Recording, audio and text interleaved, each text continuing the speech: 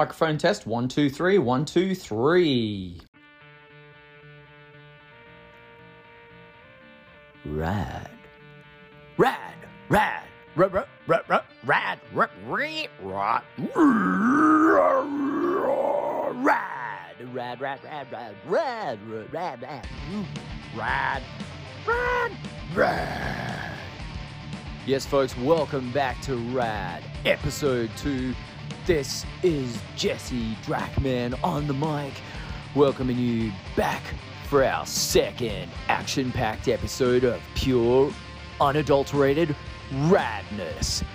Rad is not a dirty word, nor is it an old word.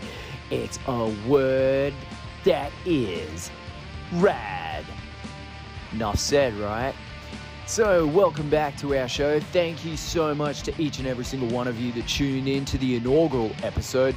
We had an absolute rad time bringing that one to you. And you're going to hear us throw the word rad around a lot. Why? Because we love that freaking word, man. It's just rad, okay?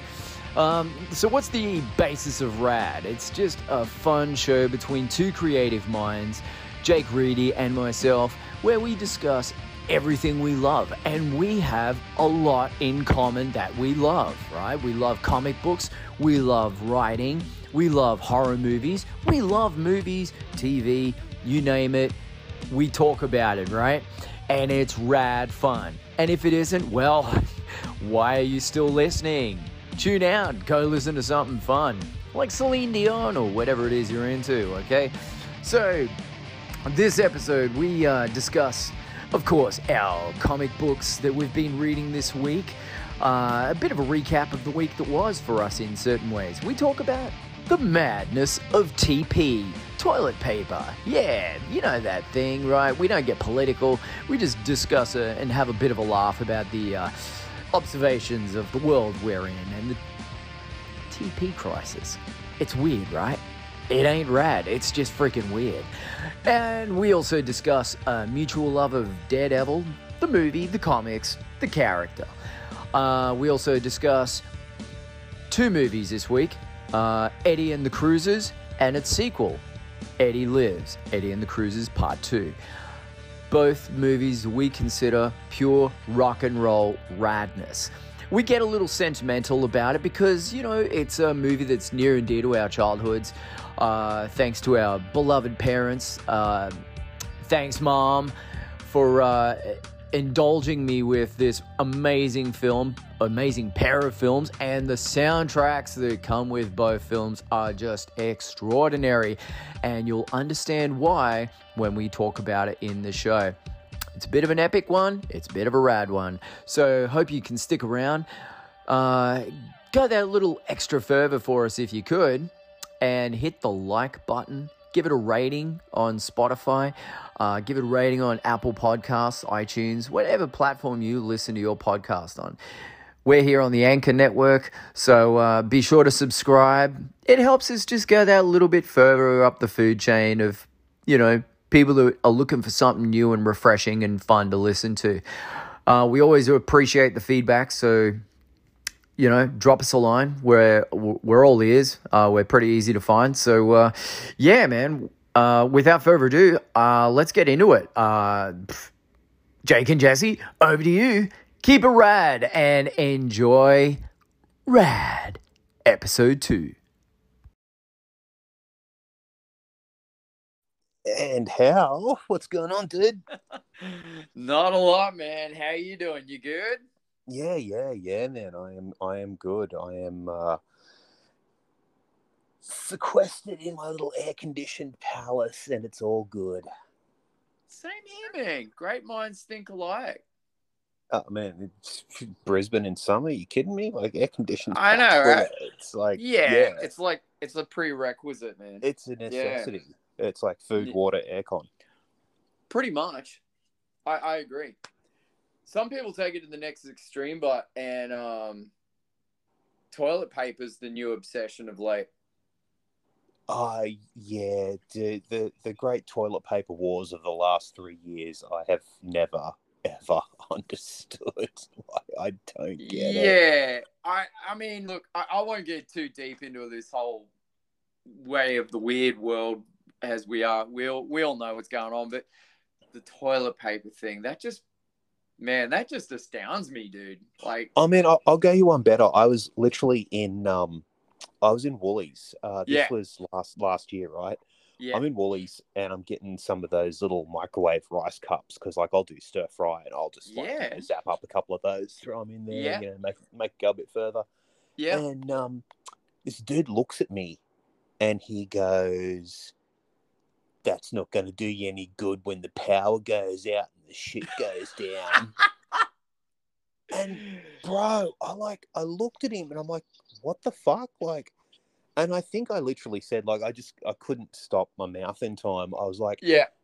can the virus like take out the power grid now? Is it like, has it evolved? Is it Skynet? Like, and he just looks at me like, huh? And I'm just like, oh my fucking God, these people, I just can't. Like, Yeah, they're a strange breed out there, and you know dude, the this shit's times of something else. man, it's just like I yeah I don't even want to try and put my finger on it. I couldn't even begin to try. I just think the toilet paper thing is just I don't know. It's like you almost feel guilty if you go purchase a pack of toilet paper I for know, right? like Like, the right reasons. if you, yeah, it's like you're like doing your weekly shop, and you're Yeah, like, it's been a few weeks. I'm a little light on bog yeah, roll. I better grab yeah, some. And you just like yeah. you sort of like want to walk to the checkout and go, I'm not one of them.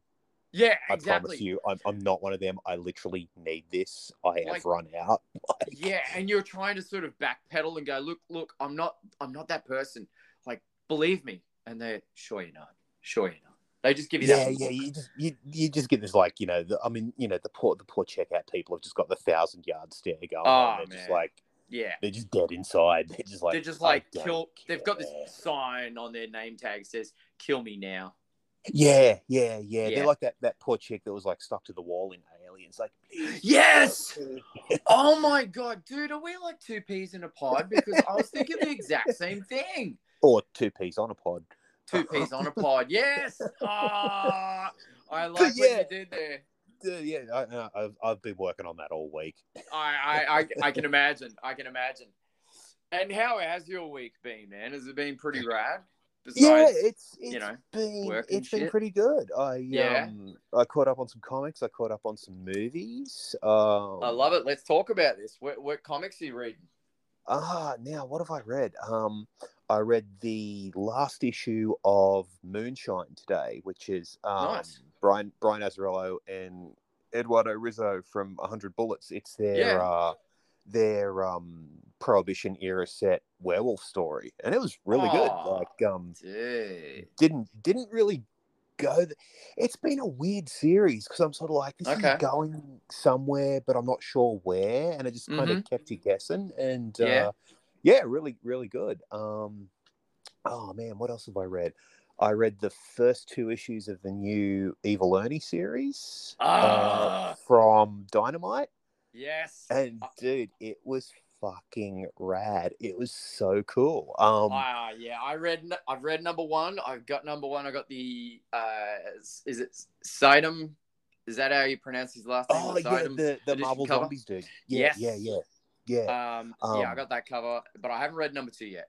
Fuck Yeah, me, no, it's good. it's good. I think I got the Brett Booth cover for number one with him on Nice. motorbike, which was fucking cool as shit. Yeah. But yeah, man, I really dug it. What did you think? Man, I had a very open mind going into it, but I love what they did with the story. Great. Yeah, well, it gets even better with number two. Cool. Like it I was really, a little dubious. well, yeah, because I really wasn't that big on the last Evil Ernie series they Right. did. Yeah. Because I really love the originals. Like, The I Chaos read, Comics series is so good. yeah. Like, I had a friend, my friend Ian, got me into them back when they were coming out, because he had the first couple of trades, and I read them in the 90s, and dude, they were just mind blowingly like so fucking awesome, and just so metal and just fun. And yeah, I think B got me dug up some copies of the first 3 trades Oh years ago for my wow. birthday, and I was like, holy fuck. Yeah. And and one of the oh man, the old who was it? It was Mac Collectibles did the Evil Ernie and Lady Death figures like way back in the day. Yes. Yeah, Yes. scored me a couple of those as well. So it's very, very I fucking have cool. I have myself an Evil Ernie action figure Yeah, it's in the rad. box It's and all. It's so rad. oh man, like fuck. Why has there not been an Evil Ernie movie? Is what I want to know. Look, Like, you know, they did the Lady Death animated movie. It's like, come on, give us Evil Ernie. Just do yeah, it. and see, I just wasn't that thrilled with that. I was like, okay, it's cool, but like, I want to see Yeah. Ernie. Like, I want to see Ernie running around trying to make Megadeth happen. Like, come on, Yeah. like, I'm a little bit like I'm loving the resurgence of all the old Chaos comic characters, and I hope Cremator comes back as well. I don't know if you ever read yeah, Cremator, I but do remember Cremator. Yeah, I loved Cremator. But Evil Ernie, you know, I'm with you. The attempts they tried to bring him back with were subpar. But this new series, at issue 1, the bartender chick in the episode kind of threw me a little curveball. I could see what she was and that, but I don't know, the sequences are kind of cool. Kind of okay. I think I've seen this before, but yeah, okay, I'll stick with it. But the comic, very cool. I love the character. I love Eddie. I Very cool. I really, I really love what they're doing with it. Like by the time you get to issue 2, it's like Mm, it's really, it's really obvious what's happening with it, and you're like, okay, this is cool, and I haven't seen this done before because it's like yeah, rather than just like doing a new iteration of Evil Ernie and redoing the origin and that. It feels like they're actually kind of keeping some stuff in canon, but like that's cool. giving us a reason why it's this new kid. And Yeah, I yeah, kind of love that like the new kid's kind of like a full on like goody goody sort of Christian yeah. guy that's like Right been down to that corrupted by that what. Ernie. Yeah, and that wonderful sequence where he's riding his little scooter and just gets boom by the bikie gang is like, Yeah, yeah. It's like yeah. Well, that it's all set that up. sort of really pays off in issue 2 as well. Like, yeah, dude, Cool. yeah. We'll talk about it once you've read it. It's fucking cool. I'm digging it. Oh, I And can't wait. Silver Coin, man, like, Yeah, fuck, that's a good series. Like, it's all right. yeah, dude, it's really good. It kind of harkens back to like the old EC stuff, like Yeah. Tales from the Crypt and that sort of shit. Oh, But so the sort of general crux of the whole concept is that like there is this silver coin, and everyone that comes into possession of it, like some fucking crazy shit happens. And you get issues that are like the 2 I read last night. Like one's this kid that's like getting bullied, and he's like obsessed with his video game. yeah. So like finds the coin, pumps it into the video game, and just starts winning the video game like non-stop. Like I think it's set in the 90s at like an arcade. Oh, wow. And he just keeps winning non-stop and non-stop and non-stop, and starts to go insane, and winds up killing a few people in real life. And then there's another one that's about a gambler that like gets a hold of this coin and just gets on a really hot winning streak, but winds up in this casino that's actually run by like this old dude who could be like an old Mayan god or something like that winds up sacrificing him. Oh, wow. There's Nice. another issue that's like set at it's like a Friday the 13th type thing that's set like at a camp, and this kid goes insane. You do find out the origin of like the coin and why it is what it is and all that. But dude, it's a really, like, every issue is just a one and done story. Cool. It's really, really fun, really that kind of twisted morality play that Tales from the Crypt used to do. It's Yeah. very, very cool, man. Like, very underrated series. You got me excited, man. I'm keen to check this out. Yeah, Sounds dude. I good. think the Sounds first fun. trade. I think the first trade's out. It's Yeah, an image. cool. It's an image book. So I think like the Image. first five are out in trade, and Nice. yeah, I think it did so well they've just made it an ongoing. So Yeah, that's and cool. yeah, different writers and artists Yeah. each issue. So it's really fun, man. Like I said, Oh, it cool. really reminds me of the old Tales from the Crypt TV series. It's like every issue is like a new team. Every episode's like issue. Yeah. New team, new director, new actors, new writer, new artist, different story. Like, yeah, just Oh, that's really, exciting. really fun, man. Like, it's Yeah. cool. That's cool, man. I went down a little DC rabbit hole of sorts, and I've been engrossed in the wonderful world of Task Force Z. You check that out yet? How fucking cool is that, man? I'm loving it. Man, it is awesome. I was 'Cause like, whew, oh, dude, I love Red Hood. Like, Red Hood's great. I'm a big Jason Todd fan. Like, Yeah. he got a bad rap as Robin, but He really ever did, since didn't he? well, yeah, man. But ever since he's come back as Red Hood, it's just like, He's yeah, I'm badass, just man. really digging that character. Like, Yeah. he's loads of fun. Like, He really walks that fine line of good and evil, and he's just such a dark horse character, very underrated. well, I love that he's kind of the black sheep of the Bat Yeah, family. Like, I love that. yeah. Like, he's trying to live up to like the ideals of Batman and Nightwing and Mm-hmm. stuff like that. But he's got a bit of a temper. He's got a few issues. He always falls a little bit short. But Yeah. yeah, I love that character and just the whole zombie aspect with It's so cool. I mean, like, yeah. if anyone's not read Task Force Z, I just love the idea of Jason Todd, Red Hood, leader of a group of this cast of friggin' Bane and Man Bat and all these characters back from the dead, like a almost Suicide Squad team to take out, to do secret covert missions. And I won't spoil who the ringleader is. Dude, I did when I not saw that, see that coming. Oh man, I clapped. I actually physically clapped when I read that page. Well, I was like, especially wow. Given Jason's history with that character, dude. it's just like, my that's a good twist. Like, yeah, it was great, and I just really like where the story is going. It's really cool, and the artwork's great. The writing is wonderful. It's just a really good, fun series to read, man. Yeah. I really dig it. Yeah, no, man, it's been good, and Devil's Reign from Marvel. Fuck, man, It's good. That's shaping up to be pretty rad. Like, man, I was tempted to read it.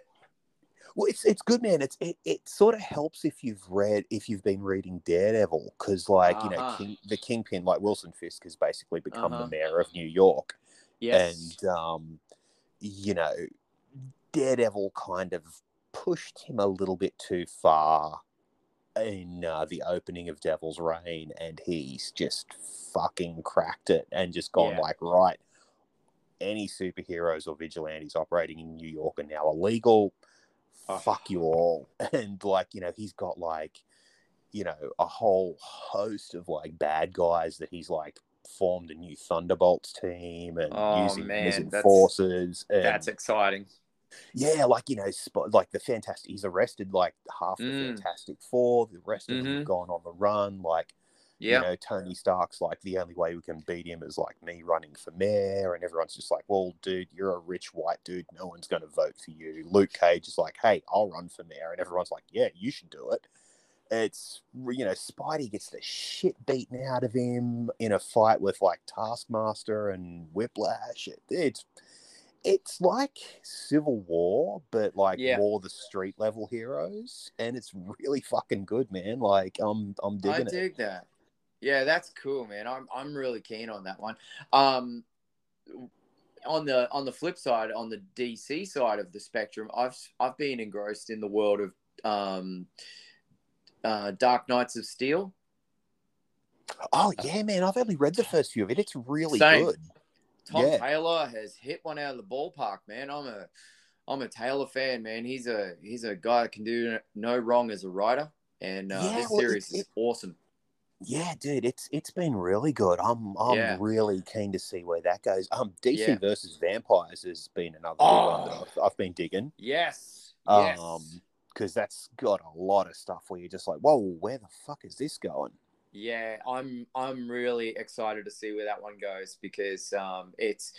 I was a bit dubious at first. I was like, "Oh man, DC, are you guys scraping the barrel for ideas for stories?" But no, man. Well, dude, I was the same. Hey, because I was like, "Oh, is this like you just trying to follow on and recapture the success of Deceased or Marvel Zombies, that sort of thing? Like, you just kind of doing like, are we going to have like DC versus werewolves next year?" Not that I would be opposed to that. I wouldn't be opposed to it. I'm going to show up for it. Hell but yeah. It's been really good, man. Like I was like pleasantly surprised with it. Yeah, I'm loving it, and the artwork's good. The flow of the story's fun. Yeah, it's full of nice little surprises. I'm enjoying that, and yeah, DC's doing some good stuff, man. But Marvel, have you read the Alien stuff? Dude, how good is it? Woo! How fucking good is their Alien series? Yeah, I thought, okay, I'll give you guys 5 issues. I'll hand over my money and support 5 issues. Issue 9, I'm just, give me more. This is good. It's really good, man. Like, it's really. Marvel are actually doing like some really great shit with their license. I'm really keen to see what they do with Predator, actually, because I'm keen too. Alien is really good. Conan has been really fucking good as well. I haven't read the Conan stuff, but I love Conan in Savage Avengers. Yeah, I think I've read the first maybe 12 or 20 or so. I got up to the issue where Doctor Strange banged Elektra, and I was like, okay, I don't know where this is going. But I haven't kept up with it yet. So Doctor Strange. But, such a player. Elektra, like, babe, like, you get around. Yeah. Like, I'm kind of impressed. You know what? I had a little flick through Daredevil number 1 with Elektra has the new Daredevil. Oh yeah. Not bad. Yeah, it's been good. Like, because she's been she took over from like this whole Daredevil run. He's just a character. Like, for me, like Daredevil's he's like Constantine, where it's like no matter what writer you chuck on there, they're going to do something really cool with the character. And everything's all there for him. Yeah, I just feel like Daredevil's just gone from strength to strength with each new creative team. And I was a bit curious with this one because, like, I think it's Chip Zdarsky is writing it. And I've never really read any of his stuff before, except for like some of his more humorous sort of shit. So I was like, I don't know how he's going to go with Daredevil. Like, it's, Daredevil's like traditionally fairly grim and gritty, and all of that fun stuff. But man, it's been really good. Daredevil's. I'm with you, man. Strength to strength. It's. I mean, just such a whole arc. Like this whole arc with, like, Matt accidentally killing a dude and going to prison, and Elektra taking over for him, and her like doing the whole, okay, I'm gonna try things your way and not kill anyone, and it's been really like, you got to feel for Matt, man. He just can't seem to get can't get ahead. Matt, Matt Murdock is my hero. He's like my spirit. He's great, like, right? Like, Born Again and The Crow are my 2 favorite comics of all time. Like, totally, Daredevil, totally. Born Again, and The Crow. It's like, everything you need to know about me is in those comics. I'm a huge fan of both of those, and I'm actually one of the Daredevil story arcs that I was a fan of was when Black Panther took over as Daredevil for a while. Yeah, that was really cool. That was so cool. Really cool. Like, I really enjoyed that. Yeah. That was really cool. And even Shadowland got a lot of shit back in the day. I remember people like shitting on it. I'm like, I know, I kind of dig this. Like, Andy Diggle did a really good run on it. Yeah. But No, there's yeah, some no, there's some quality stuff. oh, absolutely, dude. Yeah, Yeah. but And yeah, no, you go. there's a no. I'm just riffing here. Yeah, with Daredevil, just quickly, man. Like, and to see that transition from comic to the screen, again, I've got to give props to Charlie Cox, man. He just freaking nails it as Daredevil. Oh, Like, yeah, dude. Look, I mean, I'm such a fan of that character. Yeah. I even love the Affleck movie. Yeah, I know it's got people its bag faults. it. Yeah, but I mean, the thing is, The to director's me, cut of it is really good. it is. Like, I gotta check that out. But like Yeah, dude. that movie, that was around a time I feel like Marvel was just at the tail end of that whole era of movie making before they made the transition to, beginning with Iron Man and that. I feel like that was sort of the end of that era. Well, I mean, I think the big issues with, like, look, I will agree with anyone. The playground fight between Matt and Elektra in the Affleck movie is fucking shit. It's terrible. It's really lame, but it's got a really great soundtrack.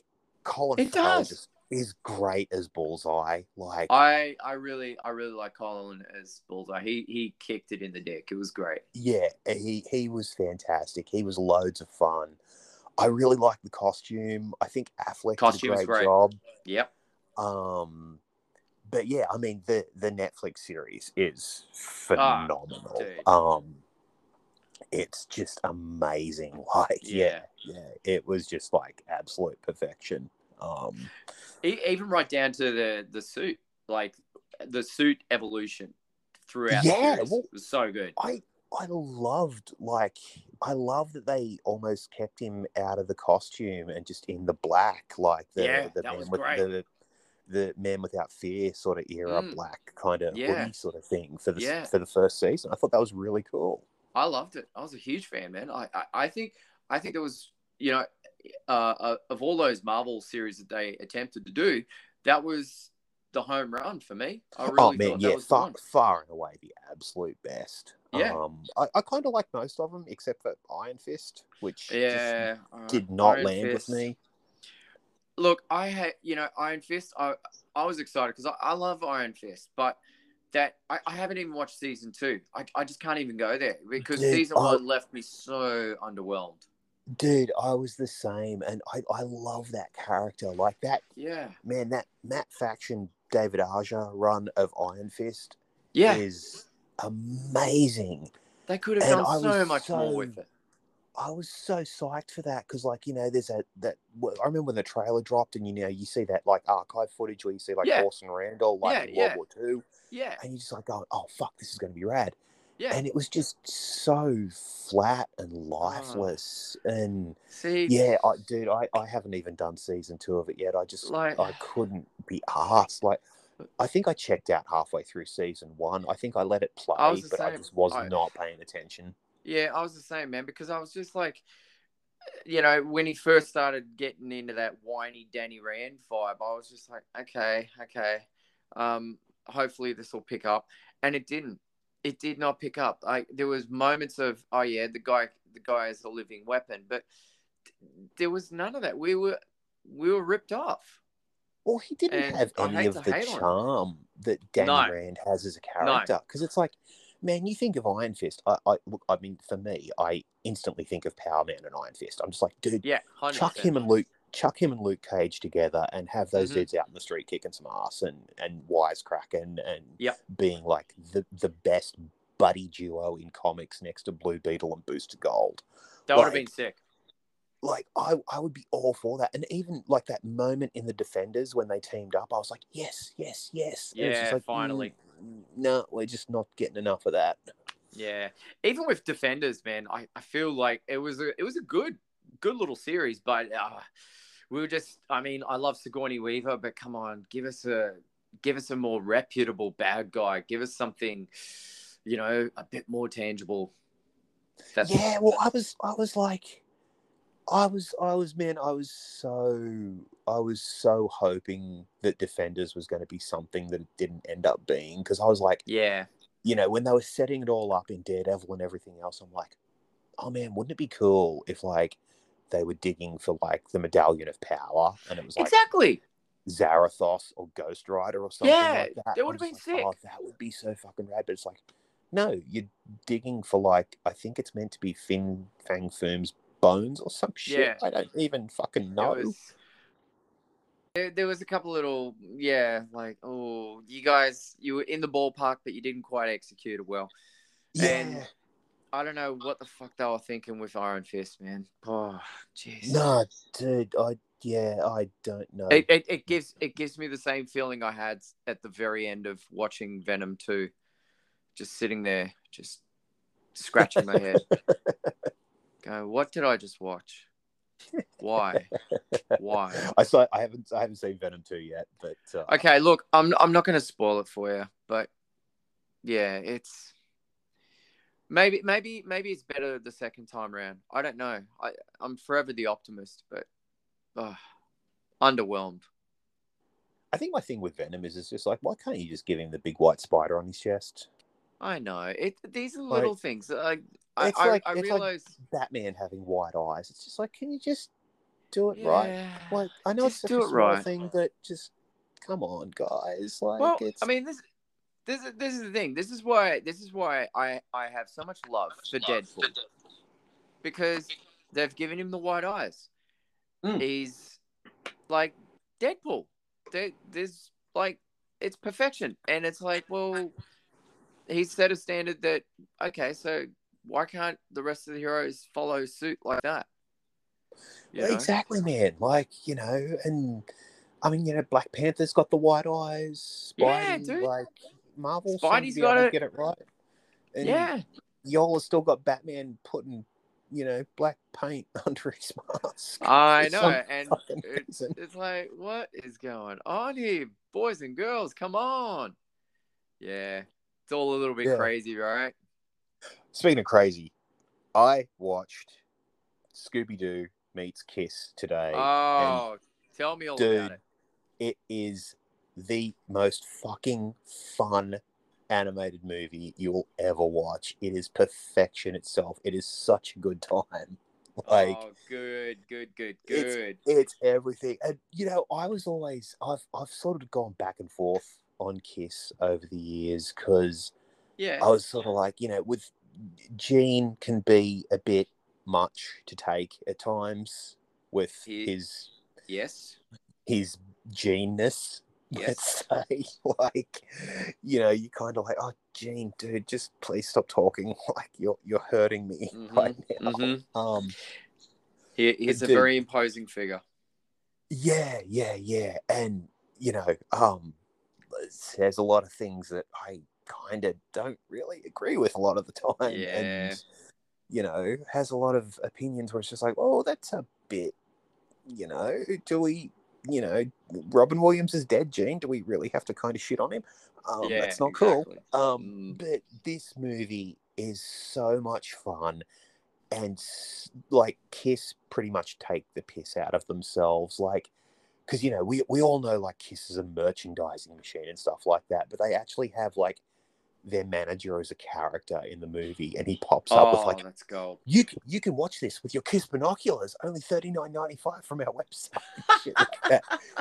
Dude, that's genius, man. So funny, and just so like taking the piss out of themselves. It's great, and it's like seeing them having that much of a sense of humor, because they do all their own voices in it, of course. Is just really great and just so much fun. And I mean, Scooby-Doo and Kiss makeup is just the most fucking adorable thing you'll ever see in your life. I saw pictures of that, and I was like, oh my, I have to watch this film. Dude, it's so great. And, they do all this, like, the whole big grandiose Kiss mythology that was like established in the McFarlane comics and stuff Yeah, with, you know, yeah, the Star Child and the yeah. Demon and Spaceman. They do all this stuff with that, and like, you know, this planet that Kiss come from, and there's so many fucking references to Kiss music in there. Like, there is a character named Beth Strutter. Oh, wow. You know, Cool. they're like, oh, we have to protect the Black Diamond. Like, you know, there's all this shit in there where it's just like, if you've been a fan of Kiss over the years, you're just going to go, holy shit, like, I caught that. So it's kind of like their way of making up for Kiss meets the Phantom of the Park. I think so. It's like, man, if you just met Scooby back in the 70s, you would have been golden. Yeah, okay, I'm with you. But the really cool thing is, like, when they go on their little, like, Cosmic Odyssey thing back to, like, Kiss's home planet and that, the fucking animation is, like, pure Jack Kirby. Really? Like, dude, it's Sick. amazing. Like, you know, they're like trying to stop like the Destroyer from like coming out of his volcano prison, and I swear to God, man, it looks like fucking Galactus. It's like so rad. Awesome. That is rad. Yeah, dude, Oh. it's so fun. Like, yeah, just such a great flick. So it sounds like it's definitely one of the better Scooby-Doo animated movies like that they've like I haven't seen really any of them like but I've got the feeling that the Kiss one's good. Oh man, like we've only just sort of started rounding out our Scooby collection, and like we got a bunch of like the older ones from like the 70s and 80s and stuff like that, you know, where they meet Batman and Robin and shit like that. Yep. I haven't watched a lot of the new Scooby stuff. This was pretty much my first new Scooby, and if this is a sign of the quality, like they're all going to be pretty good, I think. Fuck yeah, I'm really like pumped. If they keep up with that sort of quality, and Matthew Lillard is doing the voice of Shaggy still, which I think is that's awesome. Cool. Yeah, I think that's fucking rad. That's really cool. I'm digging that. That's really fun. Dude, that's oh man, I don't know where to go from there. It's fun. Hey, listen, I actually I did something random, and I'll tell you about the random thing in a minute. But tonight I concluded my last night of a midnight visit in Fortitude Valley. Oh, cool! How'd that all go? Man, it was amazing. It was amazing. Like, I mean, that was the most. Oh man, you know, when people ask me, "Oh, how you enjoy?" Like the cast, they go, "Oh, how are you enjoying this?" And I go, "Man, I feel like I'm in Disneyland. This is like every day is just a treat." And I just finished, the last show with this production, and I mean, it's my first time as an actor, and it was just golden, man. It was like playing this Undertaker, and I just interjected all this deathly humor that just went down fucking famously with the audience. Oh, right. And yeah, dude, it was totally rad. And yeah, I had so much fun with it, and I even got to take the last bow, and that wasn't even planned. It was like they did the finale, the cast took their bows, and everyone's clapping and shit, and the cast disappear, and there I am in the room because I watched the finale, and they're all, you know, all the audience is just looking at me, and I just start clapping, and they start clapping for me, and they're screaming, and yeah, I just got my own nice rock star send off out the curtain. It was fun, man. It was good fun. I had a great time. That's cool. Yeah, so I mean, kudos to the cast and crew. They succeeded in being Brisbane's longest running theatre production. 6 months. Wow. 6 months, man. Like, that's crazy. And but then, like, last night, when I finished production last night, I did something random last night. There was this new haunted attraction in the valley, Evil Core Haunted Maze. I've heard of them. I've been wanting to check that out. Yeah, it's rad. It's in the old Globe Theatre, and they've transformed it. Yeah, they've fully transformed it into this walkthrough interactive maze, complete with spooky, horrific characters coming at you, And it's like, I mean, if you don't like being scared, don't go there. Or if If you you want don't to like being scared, you're probably on the wrong podcast. probably, yeah. But Between the two of us. yeah, exactly, right.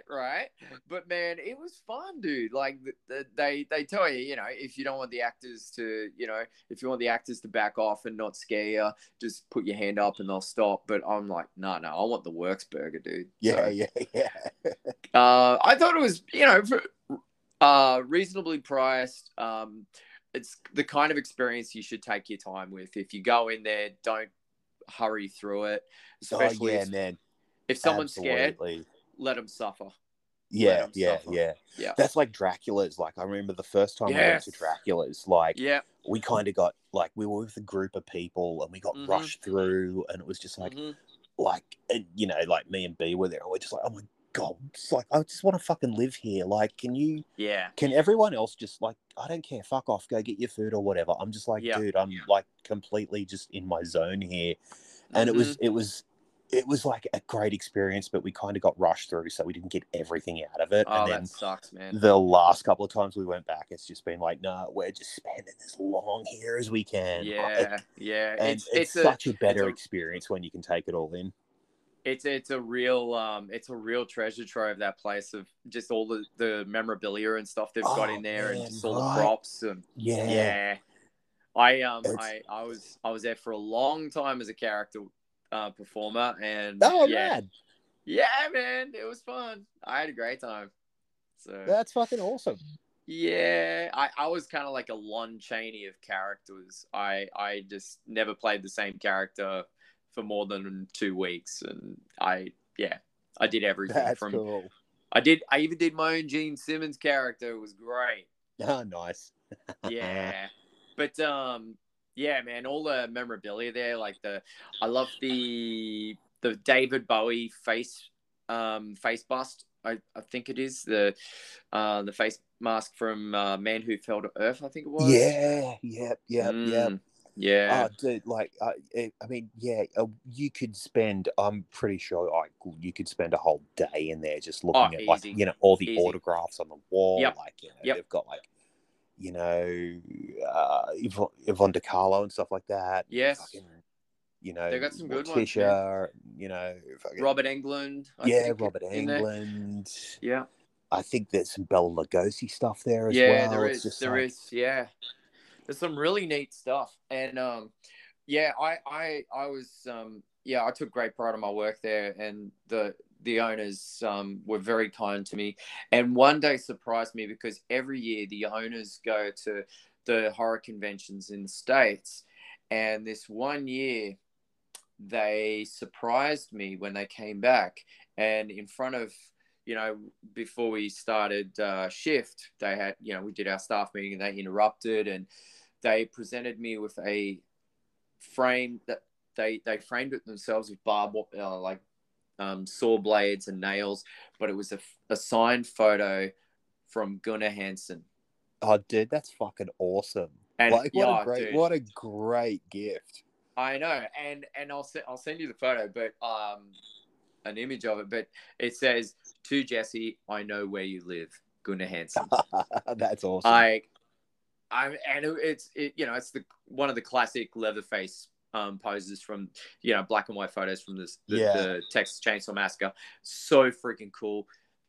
It's it's a prized possession. Man. Yeah, dude. That is absolutely brilliant. Like, I love hearing stories like that about, like, you know, employers who are decent, because it's like it just seems to be really, so rare nowadays.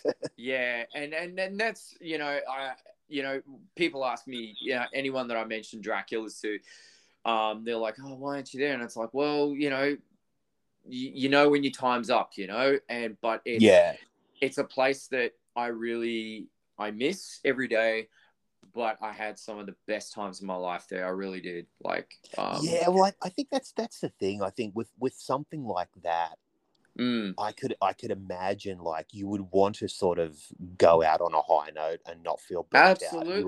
You would not want to, like, have the job be. You wouldn't want it to feel like work, you know? No.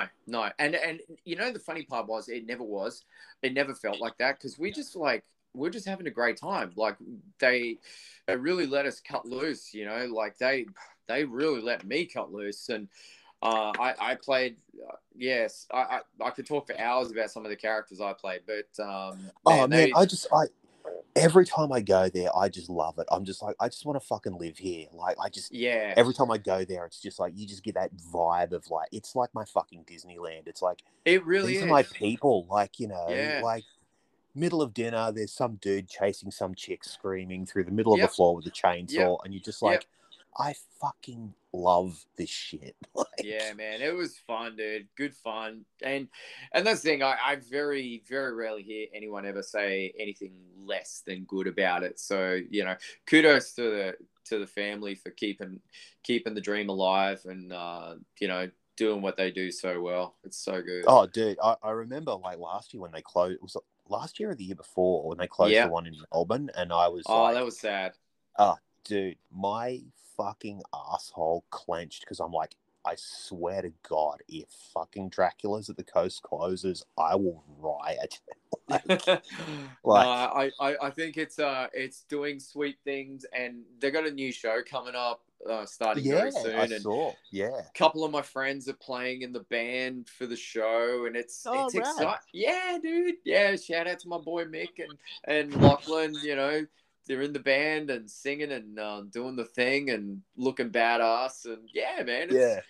I mean, Oh, man, yeah, I it honestly, looked like, healthy. lest we turn this into like this whole episode into a plug for Dracula's, I Yeah, honestly cannot recommend the place enough. I Like, know. if anyone is listening that has not Mhm. been, go. You Do will it. have the best night of your life. It is worth every cent you'll spend and then Yep. some. And then you go spend your money in the gift shop, and yeah, it's Yeah, like, I mean, you go to the gift shop and it's like I just feel like when you by the time you hit the gift shop, like, you want to buy stuff, like, you want to exactly. have mementos of the night because And it's such a it's fucking good time. yeah, and it's funny when you say it's that Disneyland experience, because it is exactly that. You're floating, you're on cloud nine, and you just float through the gift shop, and you go, yes, I'll have one of everything. Yeah, You're just pretty fully much. there. Did you ever Pre- did you do the haunted house attraction that they no, we didn't do the haunted house. We've oh every time we went, like, I want to do the oh haunted house next time we go. oh Like, I really want to make a meal out of it because, like, every I time don't we've want to gone, we've had I don't other people there, yeah, I and don't it's like, oh, we're just going to get dinner and watch the show, and it's just like, yeah. you guys are just I fucking don't want to goof. break your Like, heart, man. It's no longer there. It's I know, gone. I had heard that they were possibly But it was closing it good. or revamping it, but Yeah, it was good, man. It was a good, fun attraction. Um, yeah, I did the intro video in when it first opened, and oh, cool. yeah, that was fun. And but man, that it was a yeah 4 levels of just crazy. Yeah, Yeah, haunted experiences. Like the vampire room was really cool. Yeah, there was the morgue was great. That it was just I don't know. It was just a good, fun, interactive walkthrough. So, and yeah. that's I'm so glad that there's things like Evil Core that exist today for us folks in Bris Vegas that don't have half the luxuries of what they have in LA, you know, and Yeah, America. So yeah, I mean, that's the thing. Like, it's one of the curses of social media is, like, you see all the all the horror good stuff. conventions and Yeah, stuff over in the yeah, States, and you're just yeah. like, oh, god damn it, why am I not there? Yeah, and But we're getting there very very slowly. yeah, well, I really wanted one year, like, there's so much stuff. Like, I've got to do a ghost tour at Toowong at some point. Like, Can we do one together? oh, dude, yeah, fuck yeah. Let's do that. We should totally 'Cause do it. yeah, yeah, yeah. Because, like, me and B have been planning to do one for years, and, Yeah, like, man. fucking, like, there's also the horror movie Camp Out that was a couple of years ago. Oh wow. Did you hear about that one? No. Oh yeah, I Oh, did actually. I did. where they Yes. like they do like the big camp out thing and show like 3 or 4 different movies, and, like, you can stay Yeah. there overnight. They have like characters running around and shit like that, and it Sweet. looks so awesome. Like, it's just like, yes, I want to be hassled by a fucking zombie while I'm watching The Exorcist. Like, do it, Fuck do it. yeah. Come and annoy me, Yeah. please. Because it's like if you don't watch if you don't really watch the whole movie, it's like, well, you can always stream it or watch it on DVD at another time. But right in the here and now, let's get fucking crazy with bloody zombies. Dude, that's the thing. It's just all it's all about the experience, and like I mean, Yeah. I fucking love Halloween. Like it's like fun, my right? favorite time of year. Yeah, And it's good fun. you know, like places like Dracula's and stuff like that. It's like it's just a way of like keeping Halloween around all year, which is awesome.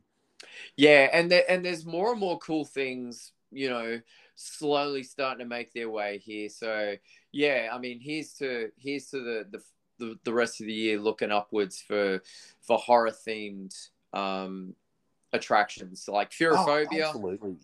Fearophobia is another good one. They did last year, I think it was, or this year. No, last year on the Gold Coast. Yeah, our band, we were there for a couple of years back, I think it was.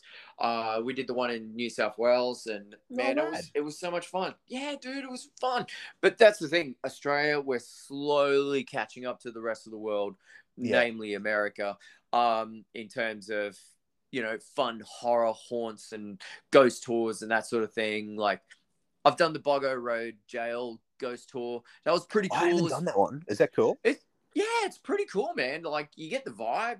I mean, more importantly, just getting to walk around a jail like Boggo Road at night, is pretty cool, right? I was pleasantly surprised with it. I had a good time. So yeah. Oh, cool. I'm down with all these guys. I mean, I just you can't. I just feel like, especially Dracula's, it's like, don't go with any normies. Like, if you're a horror person, like, don't take someone along that's going to like rush through or be dragging you down or something. Just like leave them at home, and just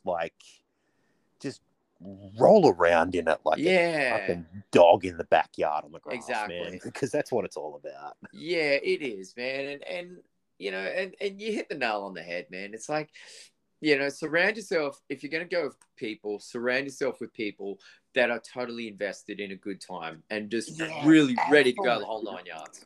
Yeah, like you got to go with people that are just as into it as you are. Yeah, otherwise it's just a wasted experience, probably more on their part.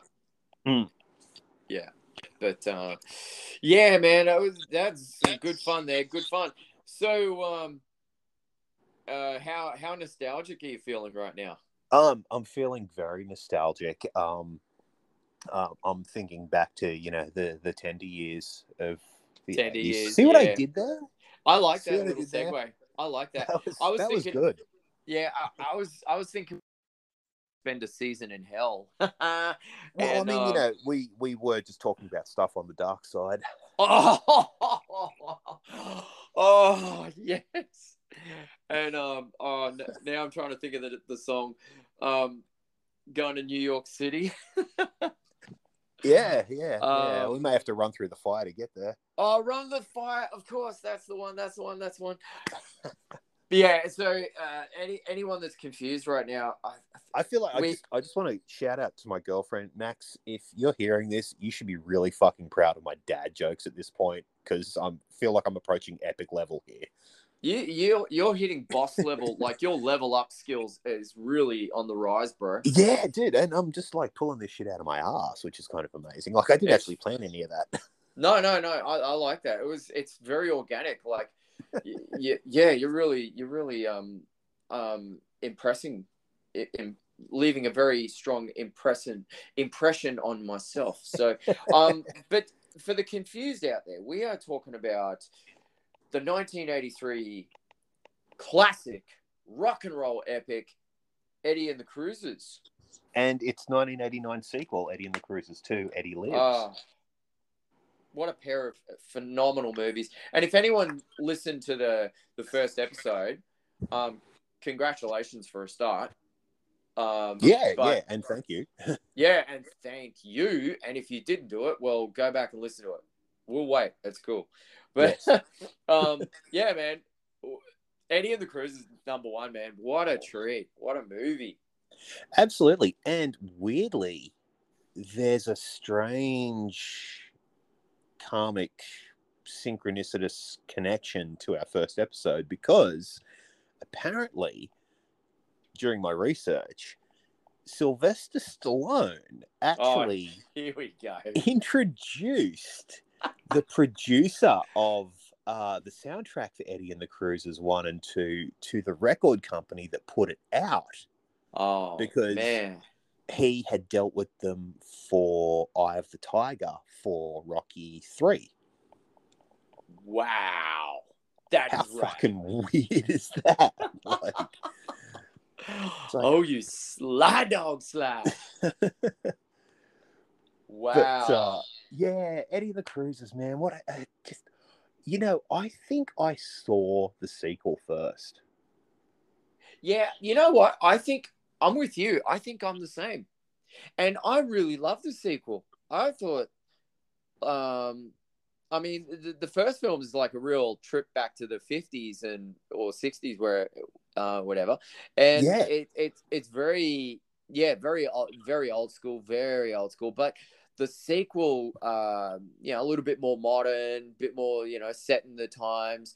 But I just love that whole, the mysterious stranger who turns out to be pretty much like the movie's version of Elvis Presley of sorts. Yeah, well, apparently, like, the whole sort of crux and you can, I feel, I mean, I'm a massive Springsteen fan, so I probably see it a lot more than most, but, like, apparently the whole sort of vibe they were going for with Eddie Wilson as a character was to have, like, a mix of Bruce Springsteen and Elvis Presley.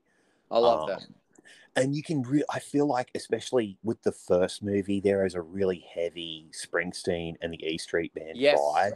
100%. And weirdly, apparently I was reading that John Cafferty, who did all the music with his band, they actually got help from Springsteen with some of the songwriting, which explains why it's got such a fucking heavy Springsteen vibe, because apparently they were like a Jersey band that were just sort of kicking around the traps and, got the gig doing the music for the two movies. And it was like, apparently, he told, I think it was an interview with Time Magazine that, we went to the boss and, he was really gracious and helped us with some of the songwriting hiccups we were having. I'm like, holy fuck.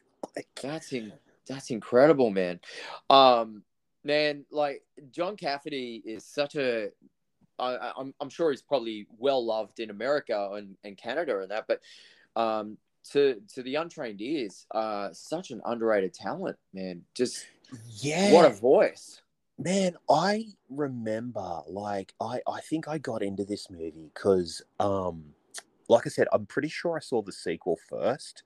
Yeah. And I have a really weird feeling I saw it on TV one night, like the Friday night or Sunday night movie that Channel 10 had or some shit like that, like way back in the day. But I had heard the soundtrack for this long before I saw the movie, because the soundtrack for Eddie and the Cruisers 2 pretty much lived in my parents' van for, I want to say, a good 8 to 9 months. Like, nonstop.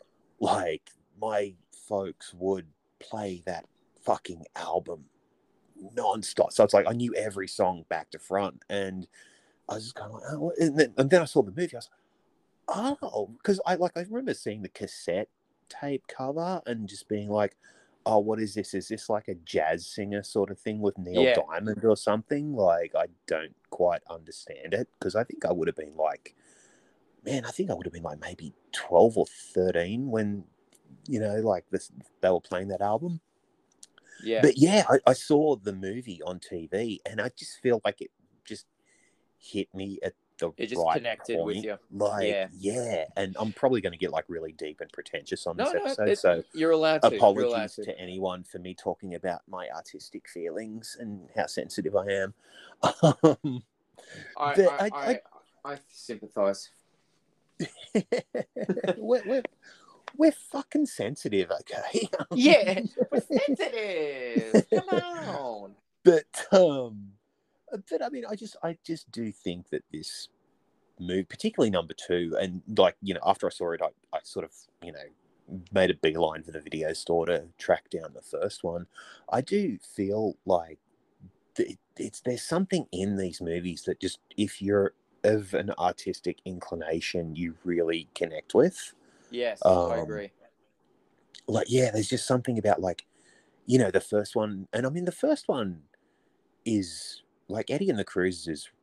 I really dig it because when I saw it, like, it has very much a kind of spooky sort of vibe to it. Like, It there's very does, much man. that kind of ghost story aspect to it. Yeah. And I had read that it was based on a book, which I haven't read, that I think I need to track down and read. But apparently, I really want to read that.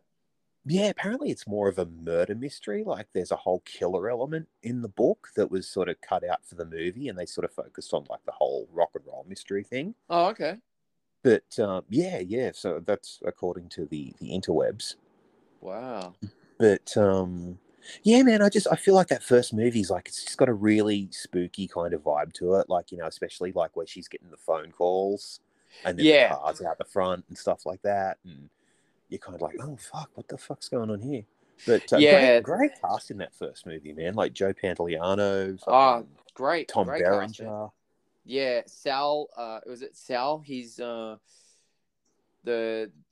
I can right never hand remember. man in his band. But Yeah, the bass you player. know, I can never remember the dude's name, but I just but remember he was him as, like, great, perfectly cast. Like that, yeah. just that New York guy, you know. Yeah, he was really good. And the weird thing is, I remembered him as like David Silver's dad from 90210. Oh wow. And like, Wow. he's kind of a putz in 90210, as like Yeah, gotcha. most parents in 90210 were. But then Yeah. you see him in Eddie and the Cruise, it's like, yeah, this dude's kind of cool. Like, Yeah, it's pretty awesome, man. Like, yeah, just so many great characters. But man, the soundtrack is just, I mean, because we're soundtrack fiends, dude. That such great songs, man. Like, such like, you can really hear the Springsteen feel in those songs. oh man, And- absolutely. And I mean that in the most complimentary way. Absolutely. And I mean, look, you can't really talk about these movies without talking about the soundtracks, because it's Not at all. like they're just completely emerged, like, together. Like, It complements it. They complement each other so well. And like Yeah. that line that they say, that Eddie says, "We're just some guys from Jersey," you know. yeah, It's like, damn. You just But I- feel it.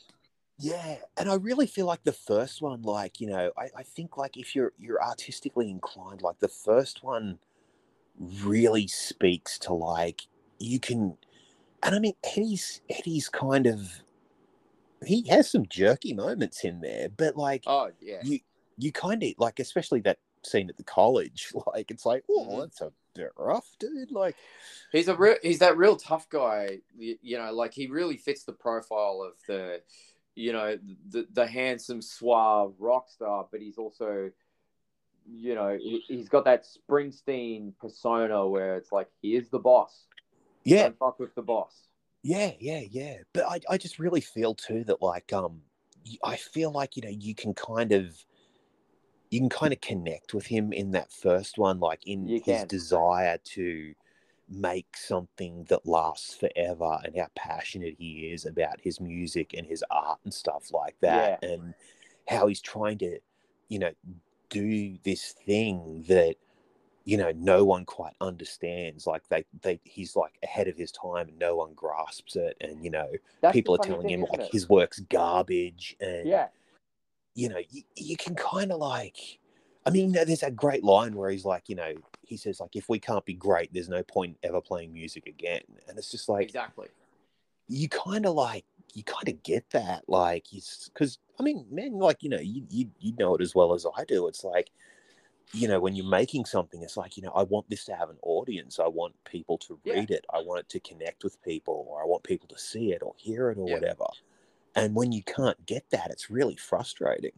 Absolutely, man. You feel those struggles into you know, Eddie's struggles in that first film. Like, you know, you can see the band is just, they're along for the ride, they're having a good time, they're living in the moment.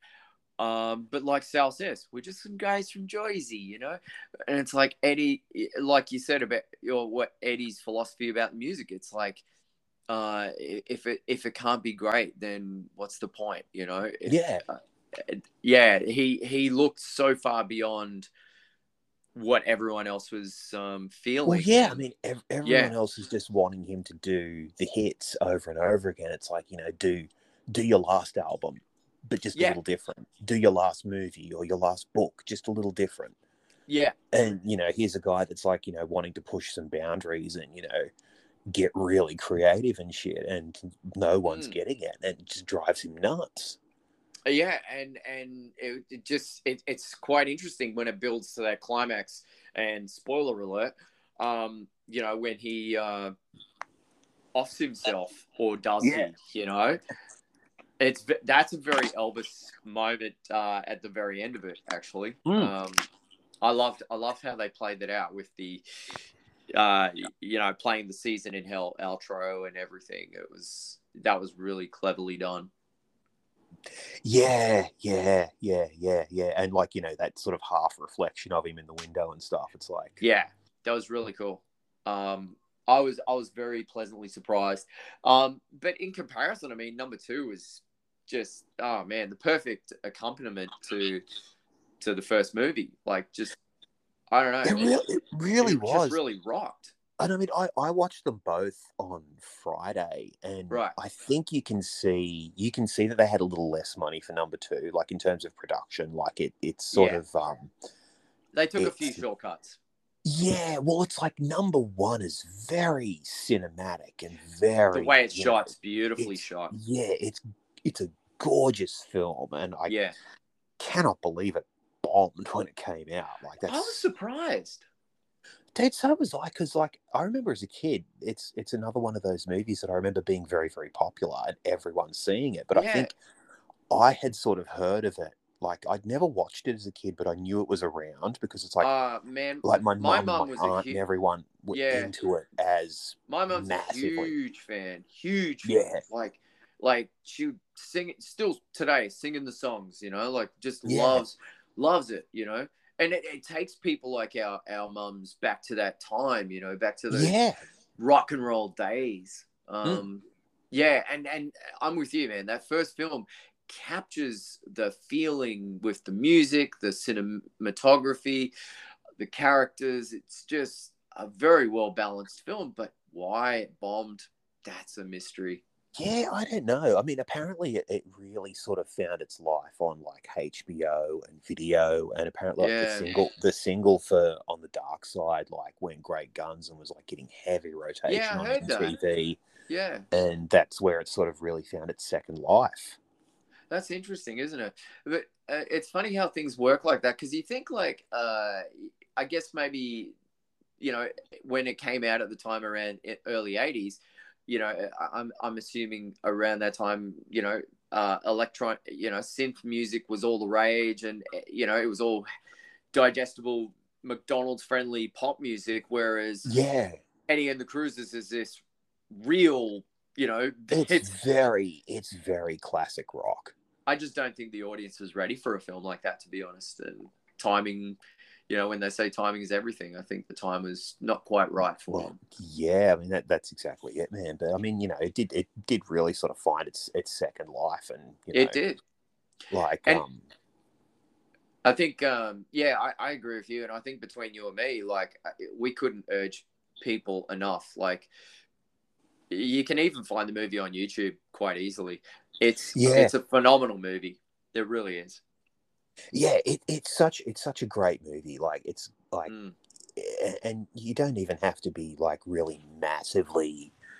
Well, I mean, it helps, but you don't have to massively be into like, you know, the music scene and not at all. Know, music history and stuff to really enjoy it, because it's just. And I really do think that if you are, you know, of like a creative persuasion, like I really think there's something in both of these films to connect with. Like, I mean, and especially number 2. Number 2's got so many great stories within stories, like educational aspects to it. Yeah. And you can really see like, I do think Michael Paré just delivers a great performance, but like, can we talk about Michael Paré for a minute? I'm all about talking about Michael Paré. Like, I think he's great. He just, it's like I said to you in the first episode, like the guy was so, to me, so convincing. If you know, I couldn't believe it when I, realized that he wasn't the actual singer of that music. I was like, no way, man. This guy is gotta be him. Like, I was blown away. He gives it his all, and He really does, man. I really feel like with number 2, it's like, even though like you can see the production budget's a little limited, it's not quite as polished as the first film. And that horrible moustache. Yeah, the Mo was a bad choice. The fake Mo was bad. That was bad. The Mo was a terrible, terrible choice. And the Mo, and like by the time Eddie comes back at the end, it's like, okay, the hair's working a lot better and the Mo's gone. Like, this is more like it. But the sort of buffy hairdo and the Mo at the start is just not. It was a bit wrong. That was a questionable choice, sir. Yeah. I got to say, but, everything else was tick, tick, tick. I mean, low budget. Yeah. But man, as a musician, you really appreciate and love the journey that Eddie goes through, with young Rick to encourage him to, to make this dream happen. It's quite fascinating, dude. Even as like an artist, like a creative person that sort of struggled like with film or writing or whatever, I really feel like you can kind of really connect with Eddie, like his sort of what's the word I'm looking for? Like his struggles with everything, where he's kind of like. He's sort of drawn to want to do this, but then it's like, it's burnt him so bad he wants nothing to do with it. Yeah, that's you feel that dark spirit that resonates from the end of the first film. It's still carrying in his soul early on in the sequel, and you can tell he doesn't want anything to do with it. But then enter this young kid, Rick, that just says, hey, man, let's do this. Yeah. I mean, we got to love Rick's Canadian accent, man. Yeah, man. Like, Rick's Canadian accent is so good. But, I mean... He sort of sounds like Snake from The Simpsons sometimes. He does a little bit, eh? But, like, there's little moments where, when they first meet Quinn, the bass player, and they find him in a bar, and Quinn asks Joe, who's Eddie, what kind of music are you guys going to be playing? And Eddie goes, the real kind. Like one-liners like that are just, wow. Like the soul of Eddie is just so. I was very happy with some of those moments. Yeah, dude, and I really, one thing I really. And I mean, I don't know whether we could ever pick a favorite song from the soundtracks. But it's tough. It's fucking tough. Yeah, it's a tough one. That whole montage where they first play "Matter of Time," Matter of Time's great. Yeah, it's such like the lyrics for that song just like hit me in a really different way on Friday. I was like, oh, I think I finally get this. Yeah. But, because it's like the montage and it's like he's obviously comforting his girlfriend because she's obviously having like massive issues with like her paintings and stuff like that. And, failing at her art show, and she kind of wants to give up on it and stuff. And it's like, fuck me, that's some good filmmaking. I was really drawn to moments, and I touched on this previous episode where, Eddie... Rick's shredding away on the guitar, playing 1 million notes a minute, and Eddie grabs when they're jamming together in the studio. And he goes, no, you gotta let the music breathe. I thought that as a kid watching that early on, that resonated with me right into when I started making music myself. I was like, yeah, that's so true. You've got to, and I take that into art, and I'm sure you do too. You got to let the music breathe. Yeah. You know? Yeah, man. Like, I just feel like there's so much in this. It's like, okay, yeah, it's a movie about a fictional band and all that sort of stuff, but there's so much more that they're trying to say Oh, man. there that comes through that I feel like you can really. And again, I think I just saw this at the perfect age where it just really hit me. Same. Yeah. Same. And just, like there's so much stuff you can take into any artistic pursuit from this movie, and so much stuff you can relate to and empathize with. And I mean, yeah, okay, it's kind of got like the grandiose comeback and stuff like that at the end, and everything ends on a really happy note. And which is exactly what the story needs. It's like you want to see that, complete with that powerhouse rock song running through the fire. That just like Eddie standing there on stage, you can see him just really feeling alive, feeling like, yeah, Eddie's back, and he starts clicking his fingers and slamming his fist against his thighs, and I don't know. I was in that moment with him. I could feel it. It was great. Hey, a fun fact about that scene is that whole end there where they're in the arena, was shot between Skid Row and Bon Jovi during Bon Jovi's Slippery When Wet tour. Real? Yeah, for real. It was Slippery That's When Wet in crazy. New Jersey. Yeah, apparently Skid Row was the opening act, and when they cleared off stage and before Bon Jovi were coming on, that was when they shot all that stuff, apparently. Holy crap, that's crazy, man. According to the internet. Gotta love the internet for that stuff, man. Yeah, and I know the internet would never lie to me. Well, you'd hope not, right?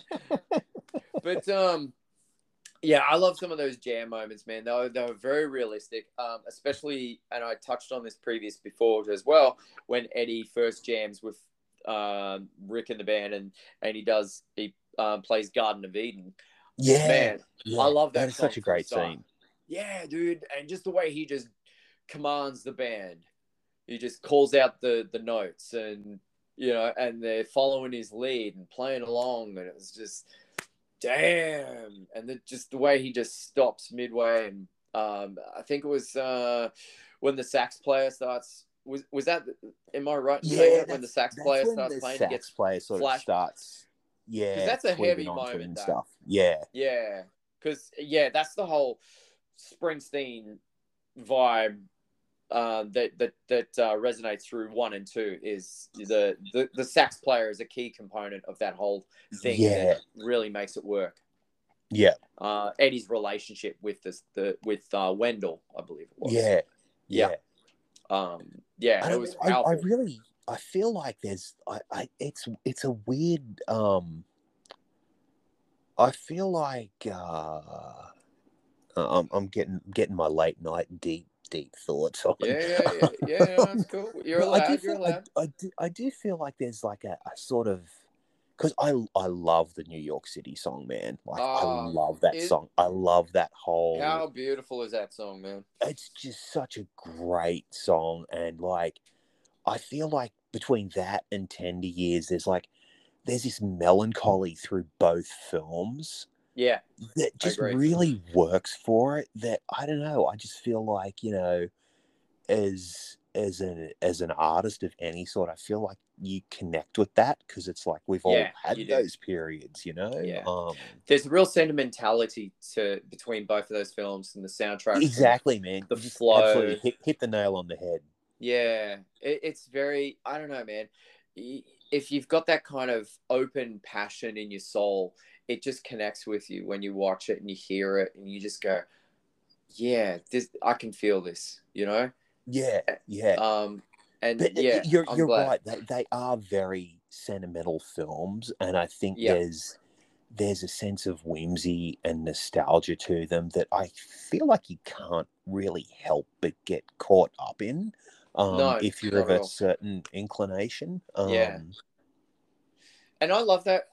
Like, again, with the sequel, I just love that journey that Eddie takes, piecing the band, putting the new band together. Like, I just love the introductions to each member, like the the 80s drum, the classic 80s drummer that with the big, the big hair, the big muscly dude that's this weapon of a drummer, and Eddie just reins him into to play just a good old fashioned rock beat. Just give me the time, man. Just give me the time. I love the keyboard player that he gets. It's like you Keyboard don't play player's with his. One of my favorites. You don't play with his vest, man. Yeah.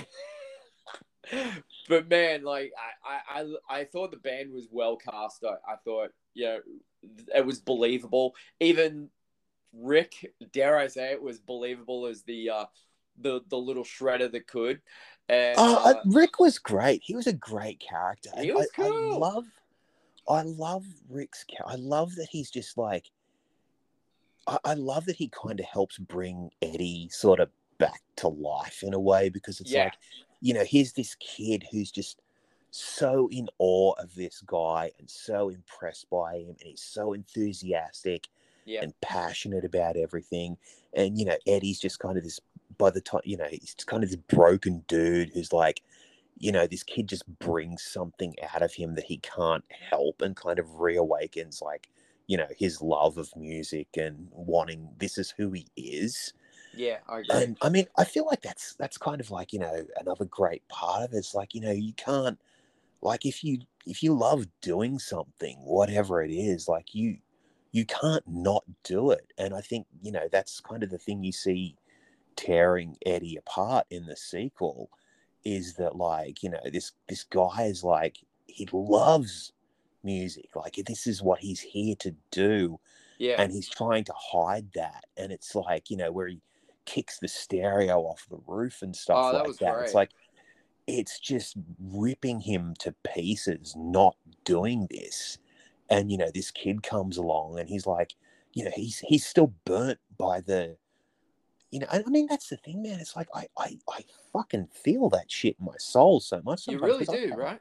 I've had experiences where it's like, you get on a gig and it's a shit gig, and you're writing for people or like directing, and you're working with people who are just, they don't get it. They're assholes. They're just like, doing this crap where they're talking about, oh, we've got to appeal to this audience. It's like, and you're sitting there thinking, we're a fucking independent film. Like, we've got no one to appeal to. We can just do what we want. Like, don't you get that? It's kind of funny. It's like, it's an interesting movie, because you really touched on some interesting points, because the movie was, plagued with low budget, so many things that worked against it, and, deem it as a box office flop in many aspects. And, some circles consider it one of the worst movies ever made, even,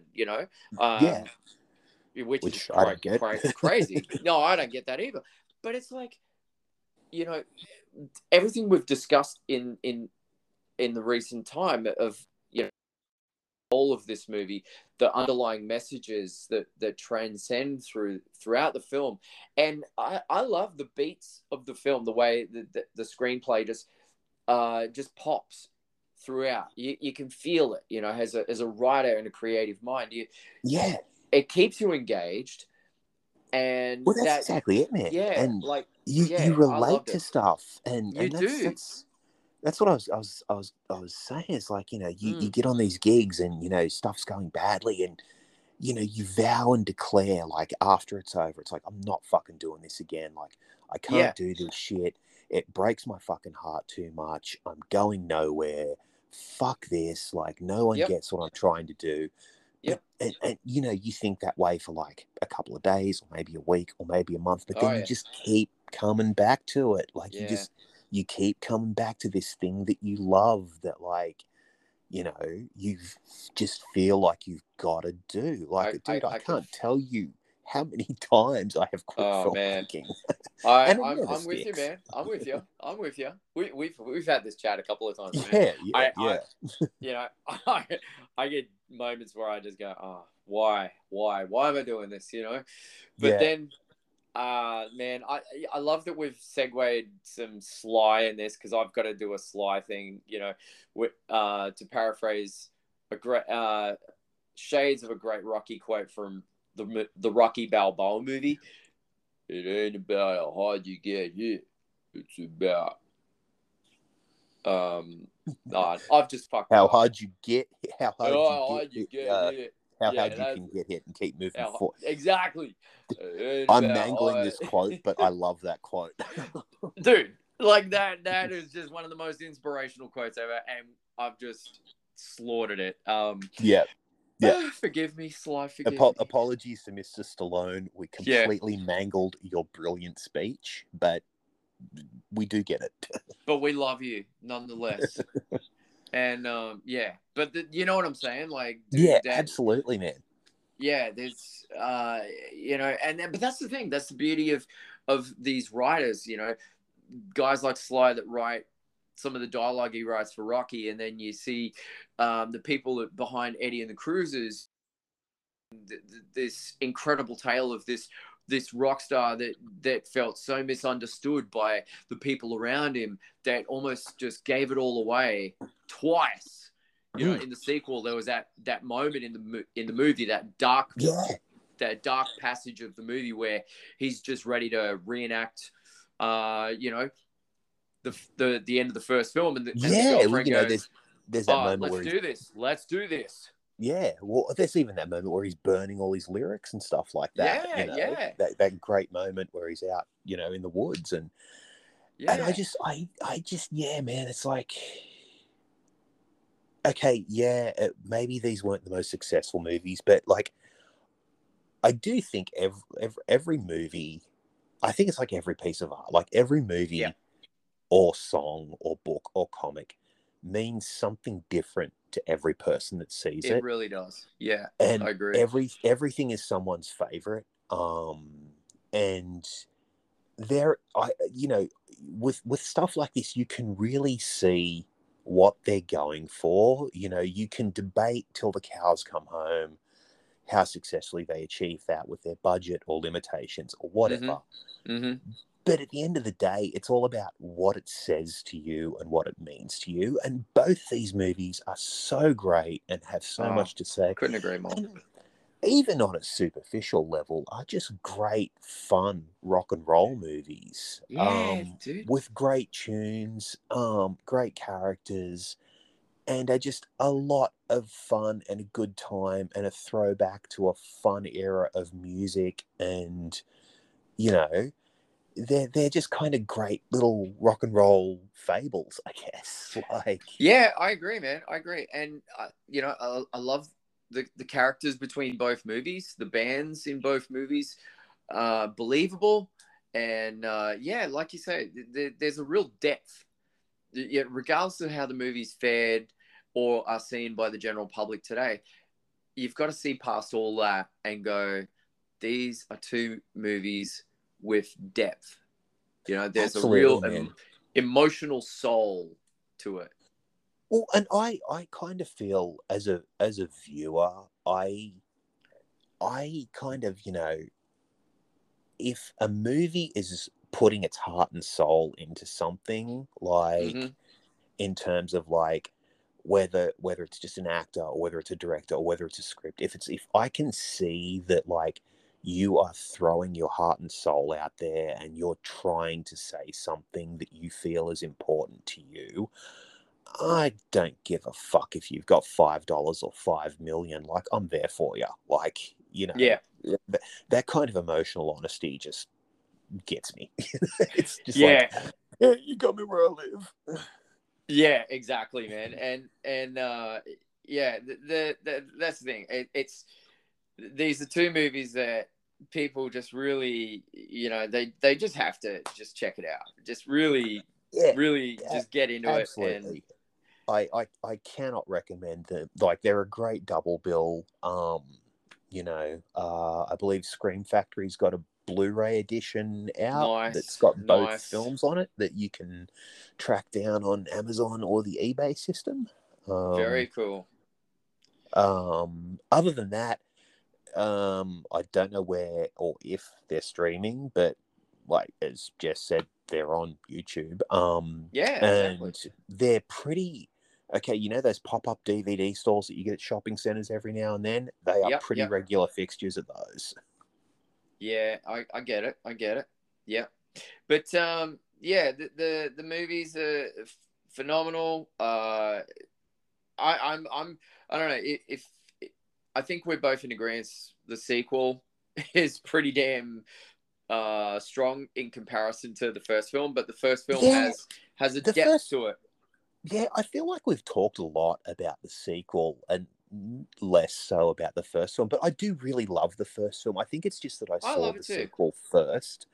Yeah, And I think the sequel has a bit like, I feel like the first film is when you're an angry young artist that's going to go and set the world on fire and feel all pissed off that no one understands you. Like, I mean, yeah, that great speech Eddie gives at the like Palace of Depression at the end there, like the yeah, junkyard, yeah. is really pretty powerful and heavy stuff. There's some cool speeches in there, right? Yeah. Um, Fun fact too. Well, not fun fact, but shout out to Tom Berenger being in the Yeah. cast of the first one. Yeah, dude, he was great. I love Like Tom Berenger. He's he was great. really Good great. fun. Yeah, that was very nice casting. But you know, I mean, And I next feel to like Michael Paré, it yeah, works. I feel like Berenger did a really good job of like taking us as the audience on like this walk down memory lane for him. Yeah, You know, and really like letting you sort of see Eddie through his eyes and stuff like that. And, you know, in a lot of ways, it sort of felt like he was the only one that really got Eddie as a character. Like his character was like, you know, him and Eddie had a kinship and, you know, something that he didn't have with the rest of the band. Even Sal, the bass player, is like, you know, he's like, oh, Eddie was my best friend. It's like, yeah, he was, but artistically, it felt like, you know, he was much more of a kindred spirit with Tom Berenger's character. yeah. It was funny, like how they explore those relationships, and yeah, like you say, I mean, Sal had this arrogance to him that that vibe of, you know, I know him better than anyone, but it's like, no, you don't know him the way Eddie wanted you to know him, you know, and Yeah, well, I that's mean, where Tom enters. there's that great line that Doc says in the first film where he's like, oh, yeah, Sal, like, you know, he's doing this Eddie and the Cruisers show. He's a nickel and dime operation, always has been. And you do kind of get that feeling that, like, Sal is a guy that would have been happy, like, being a one-hit wonder and living off that for the rest of his days Absolutely, and coasting off absolutely, it. Because that's and kind of what he's doing when we meet him in the first movie. Like, he's got yeah, his, like, Eddie Wilson look-alike, and he's up on stage, you know, yeah. doing a shitty version of On the Dark Side and stuff Yeah, like that. it's funny how it just like plays out like that with so many relatable, you know, real life moments in the world we live in of rock and roll. Like, you know, you just see all that and you go, oh wow, this is well played. I like this. Yeah. And Well, I think that's the thing I think that's the really smart thing that both movies do, is that I feel like they do draw on a lot of sort of memorable kind of almost rock and roll cliches that we have all seen, like through the years from various, you know, acts and artists and stuff like that, so that there's something there that we can really, as a viewer, like, and as 100%. as a fan of music, like, Yeah. connect with and go, oh yeah, I know this. Like, I know this story. I know this bit. And, you know, I sort of feel like you kind of find yourself sort of going, I wonder who that is. Like, I wonder if they're kind of trying to sort of, you know, take a veiled kind of like poke at someone.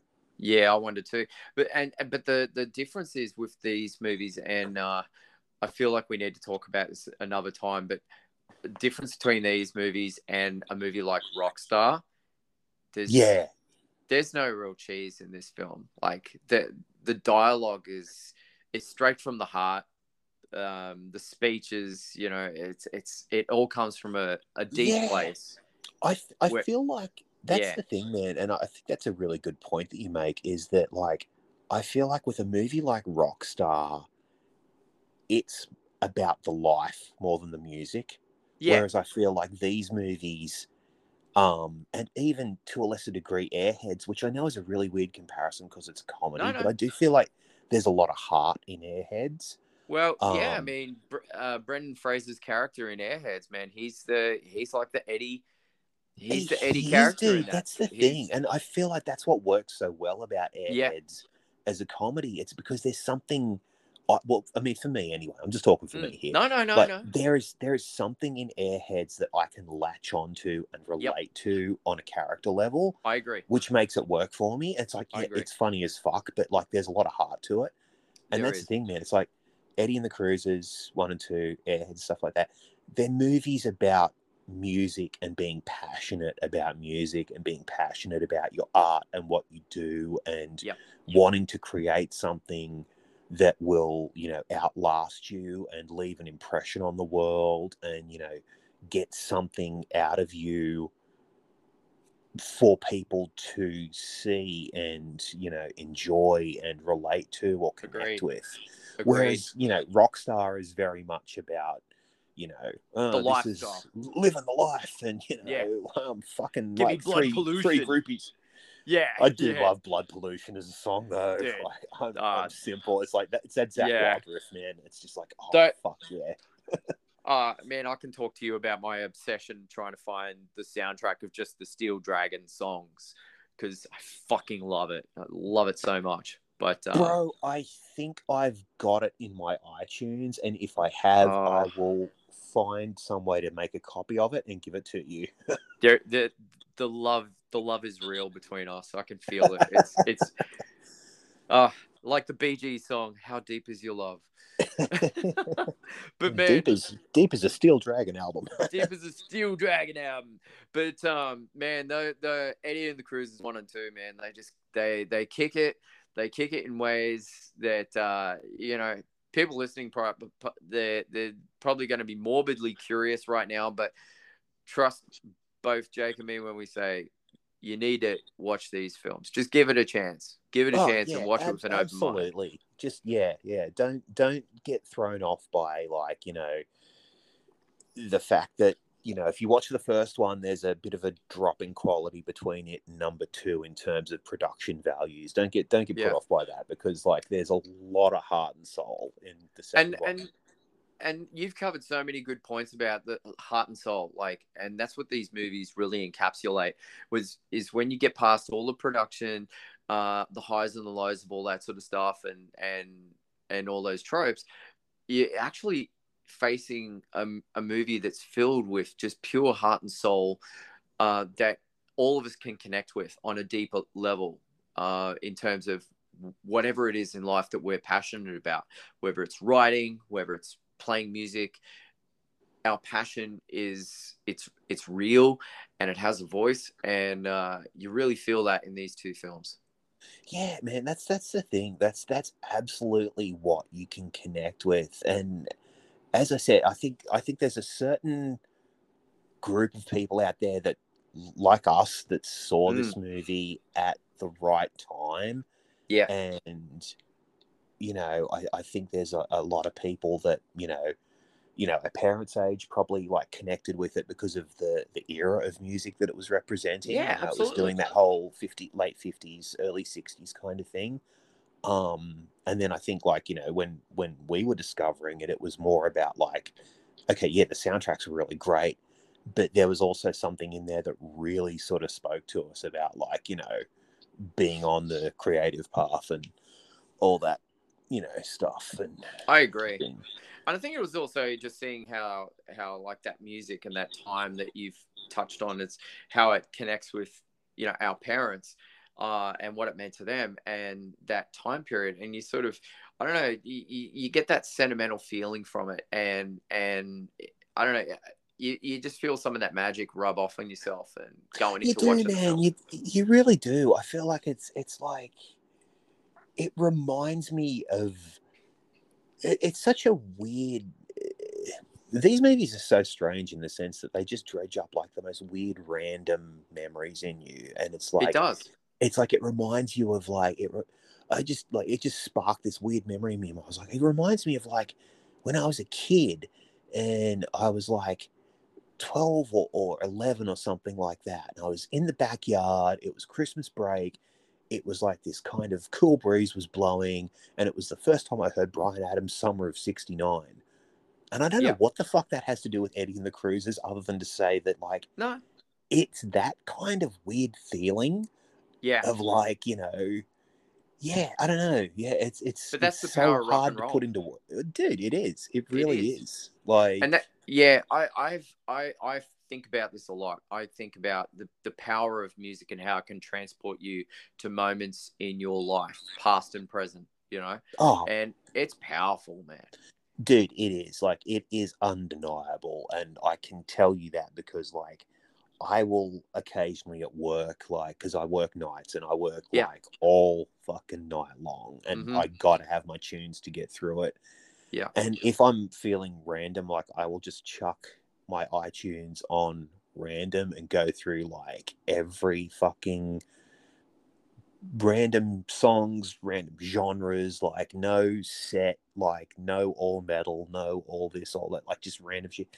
And dude, there will be songs that will come up that I haven't heard or listened to for ages, and it'll just be like, oh God, I remember this from this, and this song was Yeah, playing, man. or Yeah. this song was big at the time, and it makes you think of someone or a place or a time or something that happened, good or bad. Uh-huh. And Yep. dude, it's like you're fucking there again. Like it just It's brings funny. every emotion from that time back to the fore, and it's amazing. Like, Yeah. I don't, you know what, I don't trust people who say they don't listen to music, because Yeah, that really disturbs me when people talk about like music and they go, "Oh, yeah, I don't, you know, I don't listen to music." It's like, nah, I don't you trust have them. no It's soul. like, yeah, it's just like, motherfucker, I would not leave you alone in a room with my cat. Yeah, Like, exactly. I do not. Like, you are fucking You are like the demon born. T1000. You're like the T1000. Yeah, you're just like some soulless, like, and people who like, even like, I remember like a guy I knew was like, oh, I don't listen to music, I just listen to video game soundtracks. I'm like, Wow. how? I'm just like, how the fuck can you call yourself my friend? Mm, Like, get yeah, that's away from interesting. me, you weird freak. Like, Yeah, it's that's just, yeah, interesting. I can't get down with people who don't like listen to music or have like, I even have trouble with people who are like, I don't really have a favorite band, I just like whatever's on the radio. It's just like, no,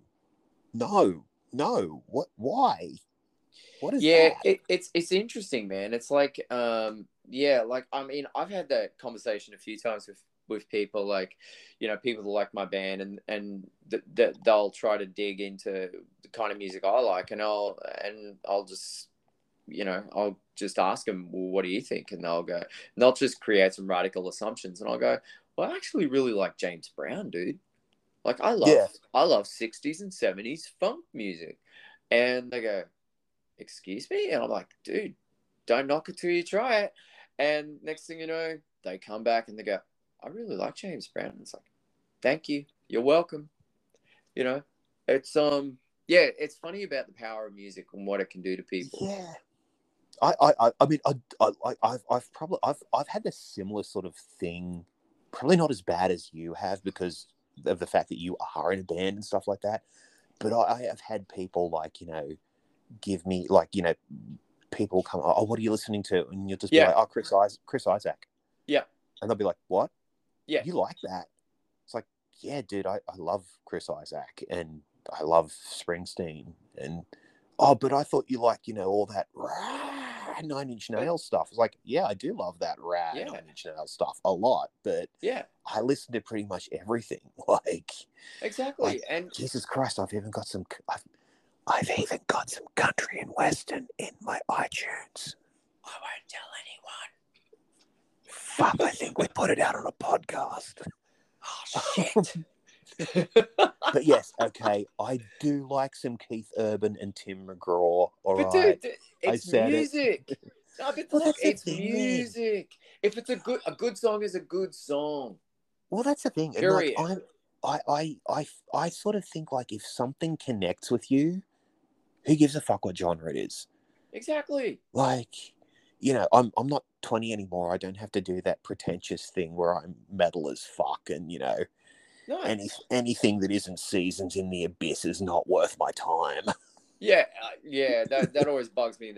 Yeah, like people that are one dimensional like that. It's like, dude, I want to say I feel for you, dude, but like, oh, there's such a big world out there. You just need to just swim amongst the ocean and just Yeah, feel the music, man. that's Feel the the thing. music. I feel like, you know, you do that shit when you're in your 20s and your music is something that you're trying to impress everyone else with. Yeah, but like You know, I'm proud to say I didn't go down that path. I mean, I was like, yeah, you know, dark and well, still am all that dark and gloom. But it's like I had no reservations about saying that I love listening to Elvis. I still don't. You know, old school, early vintage Delta blues Elvis. I fucking love that shit.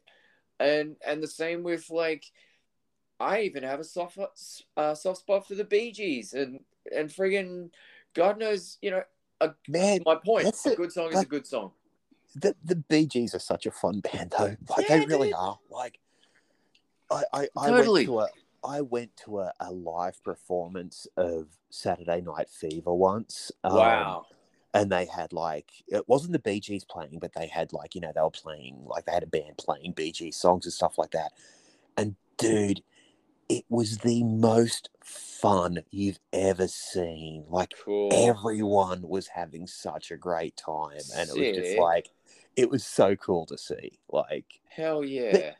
but that's the thing, man. I really do think that, like, you know, look, a good song is a good song is a good song, and if it connects with you, 100%. who gives a fuck what anyone thinks? Like, Exactly. So amen to that. That's so true. hell to the yeah. Hell to the air, man. Well, on that note, man, fuck, man, this has been a rad conversation. It It's has. been rad. It seems like a good point to close it out on. It I think really does, doesn't we it? both do need to get some sleep at some point. Yeah, little sleepy buys. But man, it's man, kudos to us, man. Friggin' congratulations. Another episode in the bag.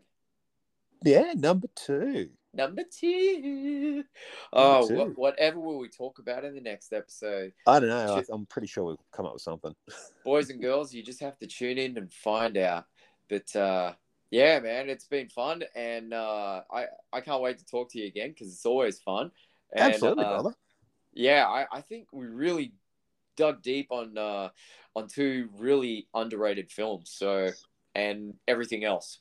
Yeah. It was a good general, like, you know, it's like Eddie and the Cruisers, but which Eddie and the Cruisers. I feel like you can't talk about Eddie and the Cruisers without talking about music in general, because they're so too intrinsically linked. Like, you know. Yeah, we had some beautiful segues into some beautiful moments about rock and roll and Hollywood movies, and yeah, how the two just intertwine beautifully well. So I'm sure we're going to explore this in more depth in later episodes. So yeah, I'm looking forward. You know, I feel like I just need to like put a caveat out there that like I know I got really deep and, you know, profound on this episode, but I also did watch Beavis and Butthead over the weekend, so, you know, don't judge me.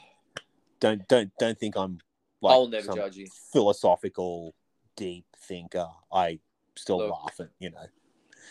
Look, I'm with you 100% all the way, and there is a very strong Beavis and Butthead conversation in our future. Oh, absolutely. Yeah, I cannot wait. So, especially when we talk about hey Beavis, it's Harry Sack. Harry Sack. Get out of the cockpit, you fat cock. Oh yeah, and so it begins. Well, that's a nice sneak preview for another episode, boys and ghouls. It's been great, Jake, you rock. It's rad you as too, always. my dude. Yeah, man, stay always, rad. Always rad. Always. Rad you later. Rad you later.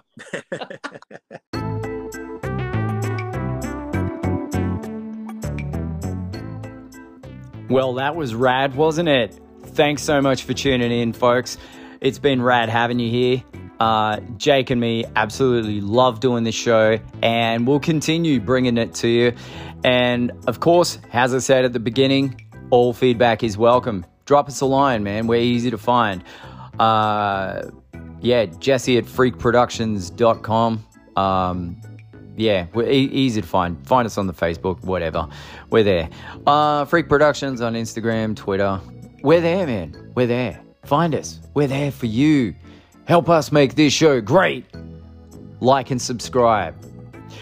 And if you want to support the cause, this show is proudly brought to you by my own Freak Productions.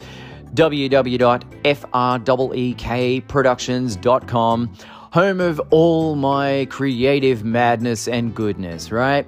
And it's rad, okay? So I've got my comic books, Freakenstein, my novels, the Furies trilogy, Freakenstein. I've got the podcast links there. I've got all kinds of cool stuff, man. So check it out. Support the cause. Help me facilitate what I love. And I love doing this podcast. I love making books. I love making comic books. I love being creative. So does Jake. So help us help you. Let me entertain you, as Robbie Williams says. So whatever platform you listen to on, if it's Spotify, if it's Anchor, if it's Apple Podcasts, all it takes is 5 seconds. Hit the rating, preferably the 5-star rating. Give it a stellar rating and leave a little review. Say that it's rad. That's all you got to do. Just say rad. It works. It really works. And people find us. And the better part of all this is that our ratings might actually climb up. We're currently sitting pretty good. It's only taken me, almost 2 years to check the ratings. But Happy Days, the parent podcast that this show is attached to, is sitting somewhere around 156 on the charts. Shit, at least we're on the charts. That's all I got to say, man. So help us go up that little bit further, man. Leave a rating, leave a review, subscribe, man. It all helps, okay? And we're open to ideas for rad content. Obviously, you can see we're time traveling a bit and having a bit of fun. So we're going to keep the good times rolling. Expect to hear some more radness coming your way. So support the cause. Visit the websites. And we're on the socials. Pretty easy to find. Freak Productions, Jake Reedy, and Jesse. And man. Soundtrack proudly brought to you by me, myself, and I. It's a track called Enter the Freakenstein. And man, I look forward to, Jake and me look forward to having you on board for next week's episode of Rad. Thanks again for all the support, team. You're awesome. Stay rad.